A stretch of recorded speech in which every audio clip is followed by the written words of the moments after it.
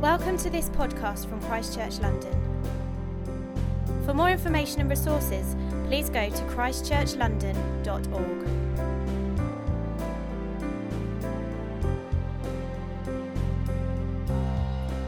To be here this evening, it's starting to feel really cozy in here with these lights and winter and Christmas. It's great. I love it. If you are here for the first time this evening, you've found us in the middle of a series of talks on Abraham. And Abraham his story is found in Genesis, but he is referenced throughout the Bible as a father of faith. He wasn't perfect. He didn't make all the best decisions all the time, but with God there is grace. And so he is held up as a father of our faith, a man who we can look to and learn from as to what a life of faith looks like.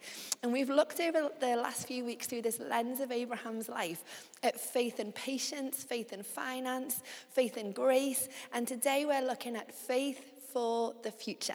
That is our title this evening, Faith for the Future. And we're going to delve into Genesis 17 in just a second, and we're going to read this part of Abraham's story that we find here. But the amazing thing is, just as a little reminder to ourselves, that when we read this in a second, we're not just reading a historical account of a man that we can learn from. We're reading the Bible.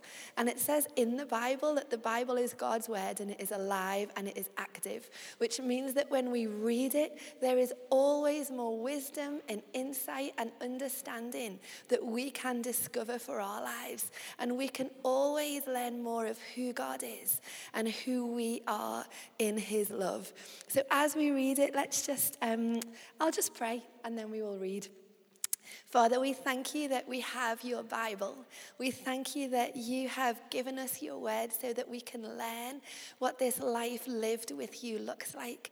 And would you just help us to understand it this evening? Would you just open our hearts and our minds to just see what you want us to see this evening, that we might leave here just having learned more of who you are, not just in ways of knowledge, but actually learn in our hearts who you are and what that looks like for our life here in London. Amen. Genesis 17, we're going to read verses 1 to 11 and then verses 15 and 16.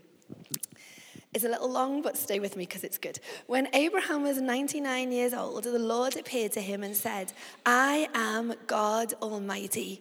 Walk before me faithfully and be blameless. Then I will make my covenant between me and you will greatly increase your numbers. Abraham fell face down, and God said to him, as for me, this is my covenant with you. You will be the father of many nations. No longer will you be called Abram. Your name will be Abraham. For I have made you a father of many nations. I will make you very fruitful. I will make nations of you, and kings will come from you. I will establish my covenant as an everlasting covenant between me and you and your descendants after you for the generations to come, to be your God and the God of your descendants after you. The whole land of Canaan, where you now reside as a foreigner, I will give as an everlasting possession to you and your descendants after you, and I will be their God. And then God said to Abraham, as for you, you must keep my covenant, you and your descendants after you for the generations to come. This is my covenant with you and your descendants after you, the covenant you are to keep. Every male among you shall be circumcised. You are to undergo circumcision, and it will be the sign of the covenant between me and you. And God also said to Abraham, this is verse 15, as for Sarai, your wife, you are no longer to call her Sarai. Her name will be Sarah. I will bless her, and I will surely give you a son by her. I will bless her so that she will be the mother of nations. Kings of people will come from her. Apologies for my voice. I've finally succumbed to whatever is going around everywhere at the moment. I've done well to fend it off for a little while, but it seems to have just come upon me in the last couple of days. Faith for the future rests in I am. Faith for the future rests in I am. In verse 1, we read that, look, the Lord appeared to Abraham and said, I am God Almighty. And can you imagine what that must have been like for Abraham? It's thought to have been a number of years since he last heard from God about promises. And then one day God appears before him and says, I am God Almighty. Like, imagine that moment, what that must have been like. And we're told that Abraham falls face down, and I can only imagine that that would have been in worship and in awe at who he was seeing and what he was hearing. God makes himself known because he wants to be known. He wants us to understand who he is. Because when we as the church are talking about faith for the future, we're not talking about faith in a strategy or faith in a vision or faith in a dream. As good as those things are, they don't hold the essence of faith. Because faith for the future rests in I am. In the one who appeared to Abraham and says, I am God Almighty. Friendship is faith for the future is a relationship and a friendship with the living God. And so faith for the future, as we consider it this evening, is in who God is. He is our present and our future. He is where we find our rest. And everything flows from this. And throughout the Bible, God has described who he is, which means that when we hear the name of God or we see the name of God, everything that he is enveloped in this name. It is the most 3D, alive, powerful, immeasurable name that we will ever come across, ever know, or ever hear of. And when God appeared to Abraham on this occasion, he said, I am God Almighty. But God had described himself in lots of ways throughout the Bible, both to people specifically and also through the way he acted. There was lots of I ams throughout the Bible, which when we read them together give us a full understanding of who God is. And I'm going to read some of these names of God. And as I do, if you're here this afternoon and you're exploring faith and you're curious about who God is, this is who he has told us that he is. And if we have known God for years, it is good to remind ourselves again of who he has told us that he is and what that means for the way we live our life of faith. And we understand again the vastness and the kindness and the depth and the breadth of who he is. So this is what he has told us throughout the Bible, who he is. God says, I am Abba, Father. I am Almighty. I am the Alpha and the Omega, the beginning and the end. I am peace. I am a very present help in trouble. I am the bread of life. I am comforter and counselor. I am creator. I am your deliverer. I am your dwelling place. I am eternal life and your everlasting King. I am faithful. I am the hope of the world. I am your shepherd and your guide. I am your grace. I am your provider. I am light for your way. I am your joy and your friend, your hiding place. I am your refuge, your redeemer. I am wisdom. I am your Holy One. That is just some of who God is. Faith for the future rests in I am. Faith for the future finds home in his name. And by that I mean that faith, our faith, as we live a life of faith, is lived in the context of who God is. Because the truth is, these are uncertain days. The earth is rupturing with violence and greed. There is earthquakes and wars and rumors of wars. And Jesus spoke of these days in the Bible, and he likened it to the earth groaning and longing for his return, when he is going to come back and renew all things. And I don't know about you, but it feels a little like the earth is groaning and longing at the minute. And Jesus says, when he speaks of days a bit like this, he says, take heart. Take heart where there are pains and questions and uncertainties in our own lives. Take heart where we encounter it in this city and this nation. Take heart where we see it in the earth around us. Take heart. Make home in me. Find rest in who I am, in the one who has told us who he is. Live from here. Engage with life from here. And if you're wondering what that looks like, what that means to live this life of faith from finding our home with him, please do feel free to ask anyone that you've come with.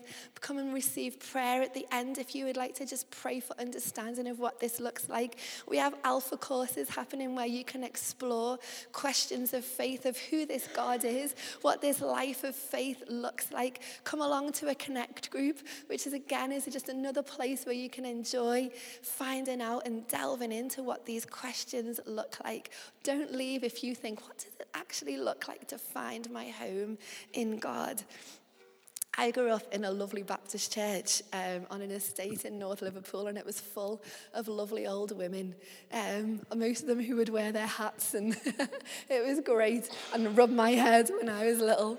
And it was also a very big, tall man called Randall who would play the piano, and I will always remember those days. And we used to sing a song there that kept on coming to my mind as I was preparing for today. And we're just going to actually listen to the chorus of it in just a second, just as a moment, just to reflect. And maybe if you would like to, just ask ourselves, where do I find my home? Where do I find my rest? Where is my heart safe? Where am I living from? And the words of this song, I'll read them out, and then they're going to come on the screen as the song is being played. They're not a dismissive swipe at life that just is like, oh, everything will be fine. God is in control. As we read them out, this is a recognition of choosing where we put our faith in the midst of life. And the words are, because he lives, I can face tomorrow. Because he lives, all fear is gone. Because I know he holds the future, and life is worth the living just because he lives. Let's just take a moment, hear this, and just have this moment to reflect, and then I'll be back in 58 seconds.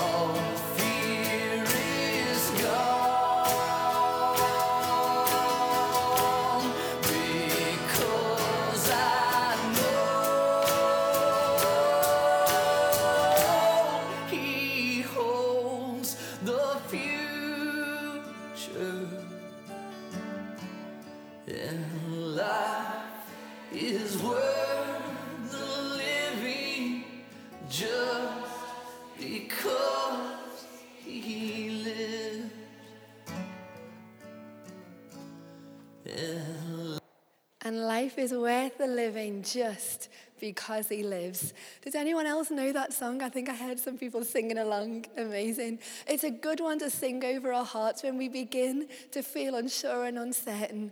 I know I can face the future because he lives. Life is worth the living just because he lives. Faith for the future rests in I am. Faith for the future is held in covenant.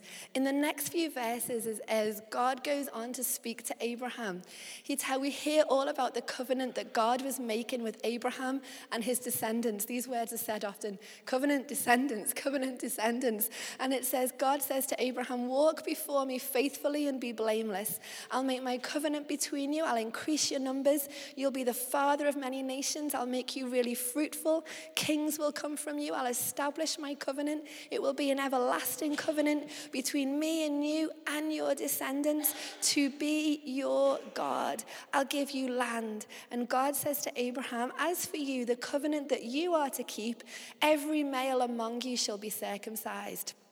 Now, covenant is not a word that we normally use in everyday life, but it is quite often used in important ceremonies, and the roots of it are actually really ancient, and it's like a really rich and deep promise that was often enacted with ritual. Often it's really horrible to think of in these days, but in those days it was very normal for it to be called a cutting of a covenant because it involved the ritual of animal sacrifice. And a covenant can be defined as an agreement enacted between two parties in which one or both make promises under oath to perform or refrain from certain actions stipulated in advance. And in Abraham's time, these kinds of agreements were common, and they could be made at an individual, a tribal, or a national level. And Sandra L. Richter, in her book, The Epic of Eden, just to give us an understanding of what these covenants meant and how they were used, she writes, the ideological foundation for the concept of covenant making in the ancient Near East was an idea that we now know as fictive kinship. Israel's patriarchal culture and individual privileges and responsibilities within the clan, the tribe, and the larger society were predetermined by their lineage, gender, and birth order. The patriarch exercised the highest level of authority and also bore the highest level of responsibility. So one's level of responsibility towards another member of society and privilege with that individual was determined by blood. The more closely related, the greater the responsibility. The more distantly related, the lesser the responsibility. So, how might a person go about establishing a relationship of privilege and responsibility with someone who was non-kin, not blood? Fictive kinship. By means of an oath, both parties agreed to act like family. On an individual, tribal, and national level, if you needed someone to act like family and you were willing to give that person the privileges of family in return, you would invite that person, tribe, or nation into a covenant agreement. So when we read of this covenant in Genesis 17, God is communicating his relationship with Abraham in a way that he was used to, in a way that he would understand. God was making it clear to Abraham the depth of his covenant to him. Because in his covenantal agreement with Abraham, the heart of it was that God would be God to him and for him. God will be Abraham's family. He will be his God. And if we have chosen to live life with God and for God, then we are heirs of the promises that God made to Abraham. We are those descendants spoken of in that promise, because Abraham is the father of faith. And as people of faith, we are descendants of his and heirs of the promise. So that means that God will be God to us. He will be our family. The blessings of the covenant that God would give Abraham were land, and he would establish him as the father of many nations. And he asks of Abraham as a response to this, that Abraham would circumcise all the males at 8 days old. Now again, circumcision wasn't uncommon in Abraham's days. It was uncommon to do it at such an early age. But this was the sign that Abraham, on behalf of his family, was entering into agreeing with this covenant with God. This was a physical demonstration. Yes, God, we will be your people. We promise to walk faithfully with you. Now, this wasn't the only time in the Bible that God had made a covenant like this. We see 5 significant covenants in the Old Testament with Adam and Eve, Noah after the flood, Abraham, then Moses, then David. But all of these covenants that we read of in the Old Testament were pointing towards another covenant that was to come. And this covenant took place nearly 2,000 years ago around a dinner table when Jesus, with some of his closest friends, took a cup of wine, as we have remembered earlier on this evening during worship. And as is recorded in Matthew 26, verse 28, Jesus said, as he held this cup, "This is my blood of the covenant, which is poured out for many for the forgiveness of sins." This is my blood of the covenant. All those covenants in the Old Testament, when God promised his faithfulness, his commitment, his love, his family, he meant it. This is how much he meant it, Jesus was saying. He meant it so much that I have come to earth as a human. And to help you live life and to show you who God is, how he longs for you, loves you. And Jesus' death and resurrection means that our sign of the covenant is the cross. As we remember all that Jesus has done for us, Abraham had faith for the future because of the covenant promises that God made to him. And Abraham's sign of response was circumcision, a physical reminder that he had promised to enter into this agreement to be God's and to love him. We can have faith for the future because of Jesus, who gathered all these Old Testament covenants into one when he said, "I came so that you can have life and life in all its fullness," and promised that he would never, ever leave us. And you will be pleased to know that we do not need the physical sign of circumcision. But if we choose to enter into this covenant agreement and say, "Yes, God, I will be yours," then it says in Hebrews, to cut off, throw off everything that would hinder us and entangle us from living this life and do the best thing that we can do with our lives, which is to love God with all of our hearts, all of our souls, all of our mind, and all of our strength. And faith for the future renames. In verse 5, it says, God says to Abraham, he actually says it too, "No longer will you be called Abram. Your name will be Abraham, for I have made you a father of many nations." And in verse 15, he says, "As for Sarai, your wife, you are no longer to call her Sarai. Her name will be Sarah. No longer will you be called, your name will be. No longer are you to call her, her name will be." Words have power. And Dr. Caroline Leaf, who is a cognitive neuroscientist specializing in neuropsychology, lots of big words, and she works specifically with those who have traumatic brain injuries, learning disabilities, and emotional traumas. And she says, the power of words is quite phenomenal. They are electromagnetic forces that cause real and lasting change, both in the ears of the listener and you. And words really do cause pain. Researchers have found that hurt feelings from words affect the same area in the brain as a broken bone or physical injury. And experts have also found that loving words can help to heal and rewire this pain. And Stephen Covey, who is the author of 7 Habits of Highly Effective People, writes, "What you tell yourself first thing in the morning is critical. What you tell yourself all the time is critical. Say something positive, literally, out loud.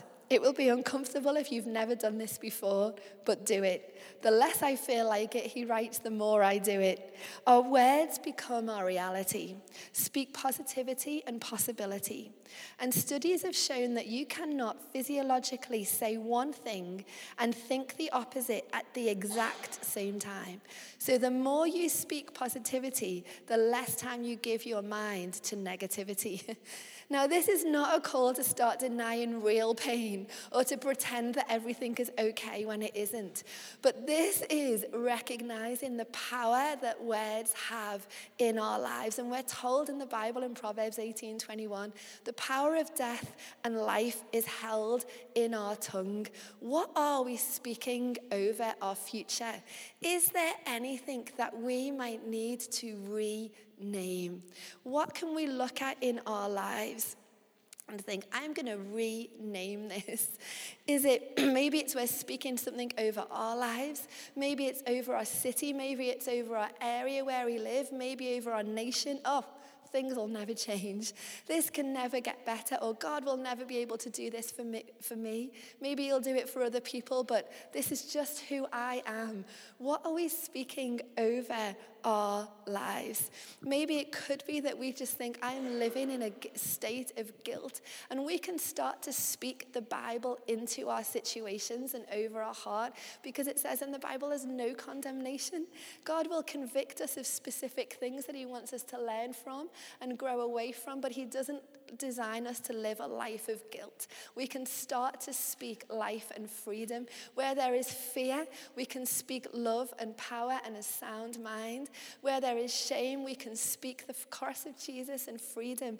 Is there anything in our lives that we might need to rename? Because when God said to Abraham and Sarah, you're going to call your names, it was before they were who he said they were going to be. And can you imagine what it might have been like at the dinner table? Because Abraham means father of many nations, and Sarah means mother of many nations. So here are a barren couple.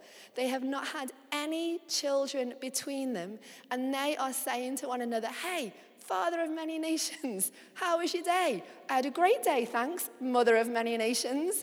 What shall we have for tea? What do you want, mother of many nations? I don't know, father of many nations. Can you imagine what this began to do to their hearts? It began to open up their hearts and prepare them for what God had them to live in. Now, this isn't just, I'm going to grab something and say anything. I am a millionaire. Hi, millionaire. Great. If only it worked like that. That would be amazing. But this is when those moments when God does speak and what he might give us faith for, actually to begin to speak it, it will begin to prepare our hearts for all that we are to live in. We will think it, we will grow into all that he has for us. And faith for the future honors small beginnings. God promised Abraham and Sarah that they would be the father of nations and the mother of nations. But God didn't immediately then present them with all these nations or an army of 1 million men.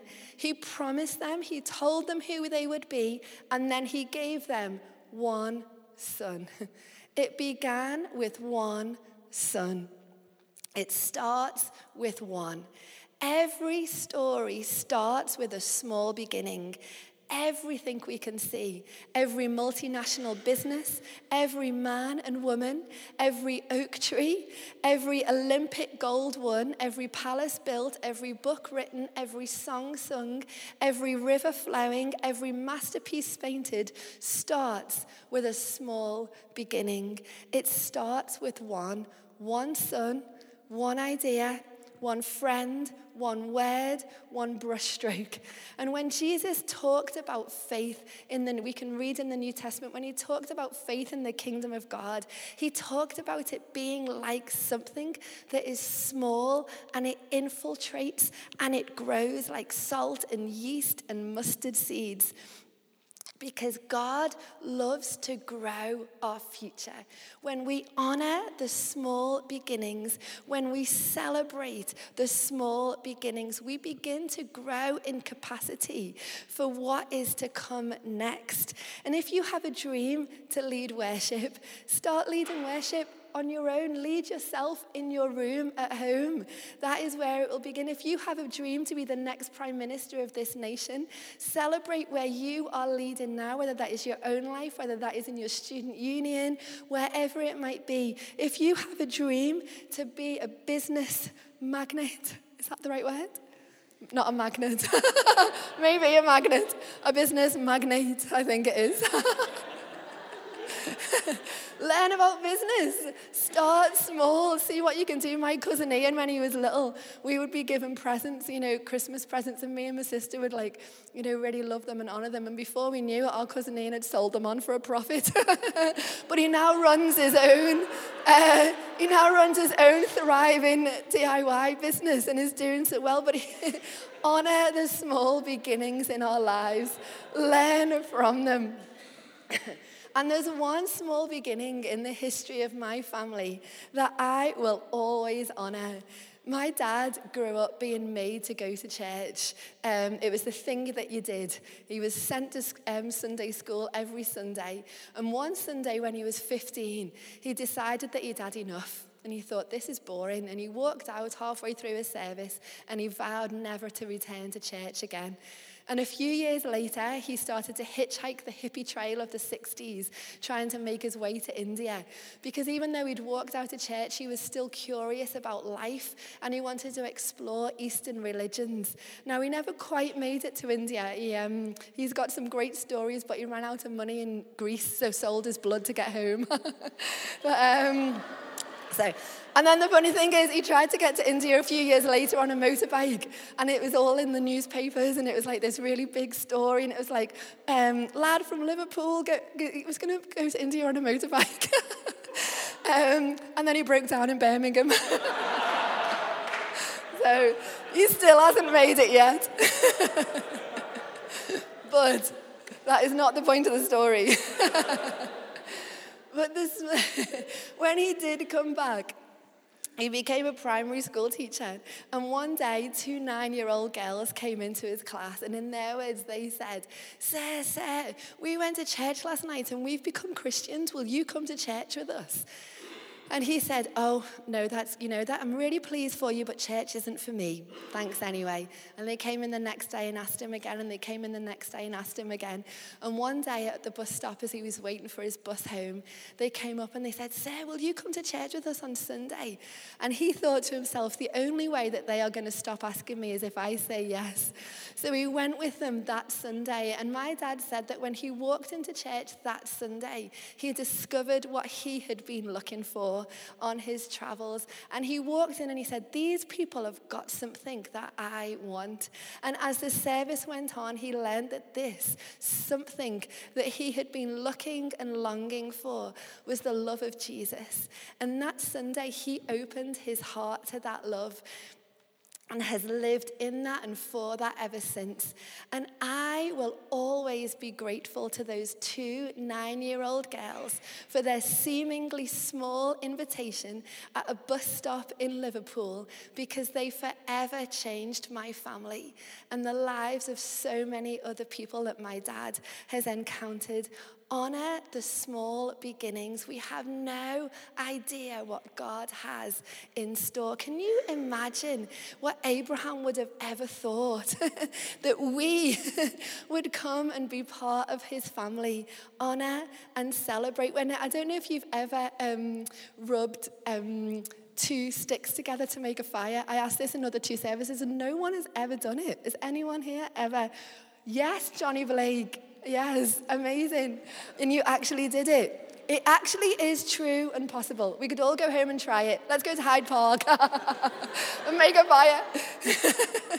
No, let's not.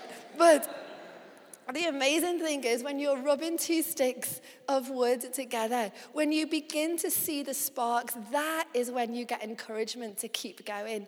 And sometimes it might seem like there's small beginnings and glimpses of a dream, and they might just start, we think, oh, it didn't go anywhere, and it might be that we start to give up. Actually, when we start to see the sparks of possibility of what could come next, of what can happen, that is when the fire is about to come. Honor the small beginnings. Celebrate the small, even if that is one spark that falls to the ground. Keep the dream alive in you and honor and celebrate where you see glimpses of it in your life at the moment. Faith for the future is mindful of legacy.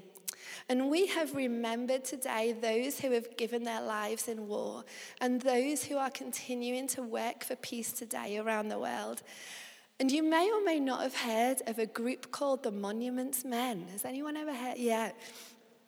These are actually a group during the Second World War. It was actually a group of about 345 men and women from 13 different nations.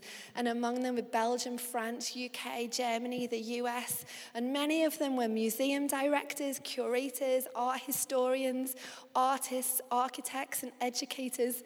And together their specific mandate during World War II was to protect monuments and other cultural treasures from the destruction of the war. And this actually often led to them being on the front lines of war. And in the last year of that, in 1945, they tracked, located, and in the years that followed, they returned more than 5 million artistic and cultural items stolen by the Nazi army. And among these were Leonardo da Vinci's Mona Lisa, the Ghent altarpiece, Da Vinci's Last Supper, Michelangelo's Madonna of Bruges. Now, I don't think they protected these works of art because they wanted to simply save a painting or a marble statue. I think they wanted to protect these works because they believed in art. They loved art, they honored art, they understood how art can communicate and challenge and awaken our hearts. They recognized that art is the telling of people's stories. They wanted these 5 million pieces of art to be present in the world. And when we're mindful of legacy, we don't just act without thinking. We decide what matters to us and we live for that. Whether it would in the way that we run our business, whether it's in the way that we parent our children, whether it's in the way that we give our finances, how we treat our planet, where we buy our clothes, how we contribute the talents and the gifts that we have, the kind of friends that we are to one another. We will be mindful of legacy. We will decide what we want to leave on this earth for those that are to come, and that will be decided by the values that we live by. And it might be that there is a dream in our heart that we will begin and others will finish after us. Abraham died when he was a father to many, but he didn't see in his earthly life the total inheritance of what God actually meant by descendants. Faith for the future is mindful that each one of us are part of a bigger story than we will ever know. So faith for the future rests in I am. It finds our home in God and lives from this place. Faith for the future is held in covenant. Faith for the future can be held in the certain promises of Jesus that he has made to us. Faith for the future looks at what we might need to rename in our life and start speaking over us and those around us. Faith for the future honors and celebrates the small beginnings. Faith for the future is mindful of legacy and all that is to come. And I'd like to wrap this up in a verse that is found in 1 Corinthians 13, verse 3. And it says, "These three remain, faith, hope, and love. And the greatest of these is love." These three remain. They are eternal. They remain.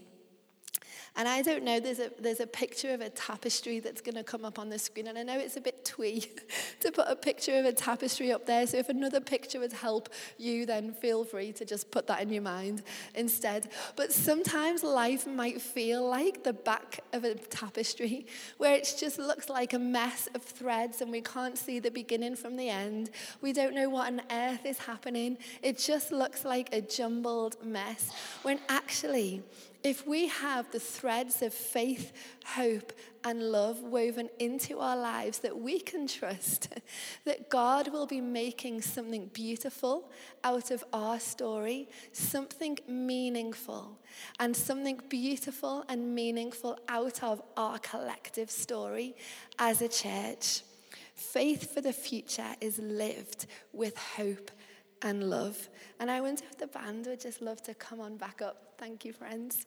And we're going to sing a song that just declares what we believe. And if you are here this morning and you're curious about faith and about who God is, you can hear these words and just you feel free to just think on them and reflect on what this might mean for your life to believe these words. And if we have chosen to enter into this covenant life with God, where he gives us faith for the future, he gives us himself, then we can sing again what we believe and who we are living for. The words of this song, the chorus, I believe in God the Father. I believe in Christ the Son. I believe in the Holy Spirit. Our God is 3 in 1. I believe in the resurrection, that he will come again. I believe in the name of Jesus. Faith for the future will come from him. Shall we stand and sing it together?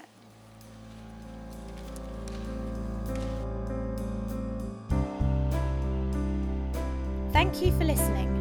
For more information or for further podcasts and downloads, please visit christchurchlondon.org.